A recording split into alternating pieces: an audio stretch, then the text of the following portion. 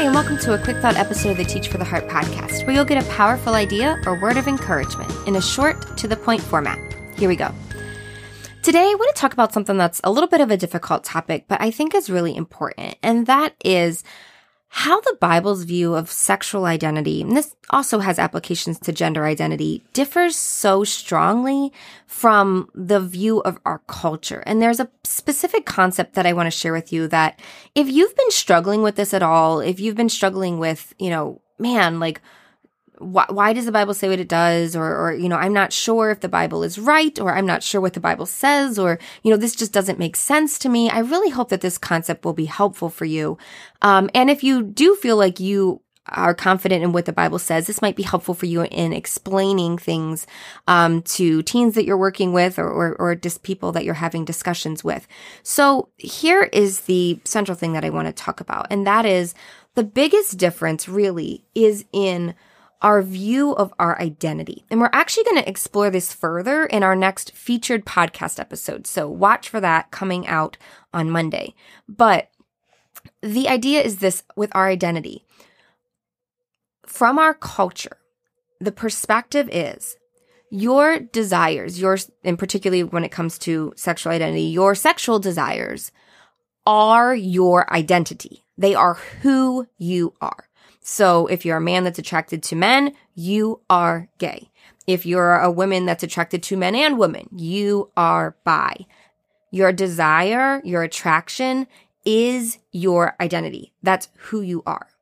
There's also all kinds of stuff with happiness, right? Being happy is the goal in our culture, right? What will make you happy is what you should pursue, okay? So these are some of the philosophies of our culture.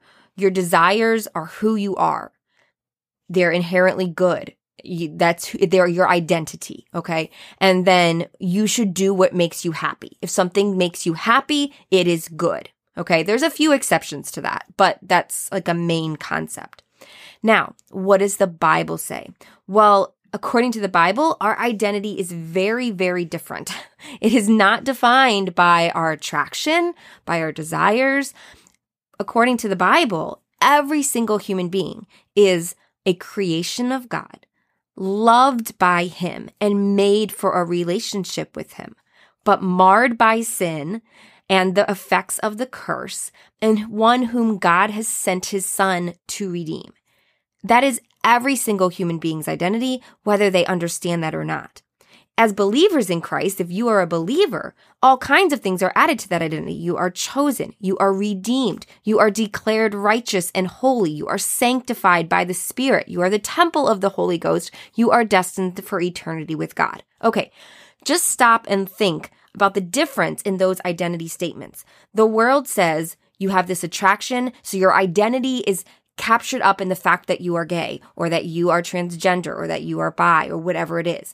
The Bible says, no, you're not defined by your desires or honestly, like you're not defined by all kinds of things that we tend to define ourselves by. You are defined by what God says of you and what a higher identity that is.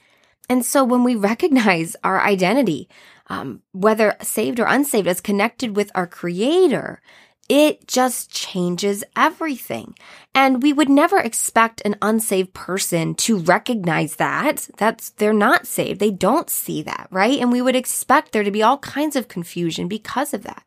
But when someone is a believer, when they recognize God and then the key is then to recognize, who am I in Christ? What does God say about me? And then how does that affect my desires, right? What do I do then with these desires that don't match what my true identity is, right? Do you see the difference? These desires are my identity. They are who I am versus these desires don't fit with my identity.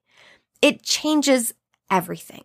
So anyhow, just something to think about, just something that I hope will be helpful for you, because the way we approach these questions in our mind is so, so important. Just recognizing that question of identity is a key way to look at this very difficult question, but really important question that our society is wrestling with, and that teens, especially and young people, are so confused about and just don't know what to do with. I think especially especially of Christian teens that are wrestling with this and are so confused by the messaging all around them. And so I hope that this is helpful in your own thoughts and in your discussions with others in your life.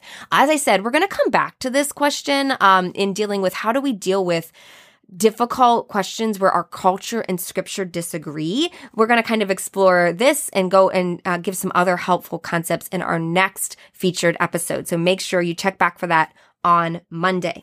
One last thing before we go, we do have our brand new Teach for the Heart mentorship program, which if you're a new teacher or if you're just struggling to find your groove as a veteran, we would love to invite you to join the mentorship. You can find out more about it at teachfortheheart.com/mentorship. Well, thank you guys again so much. I look forward to speaking with you again soon. In the meantime, keep growing, keep trusting. You really are making a difference.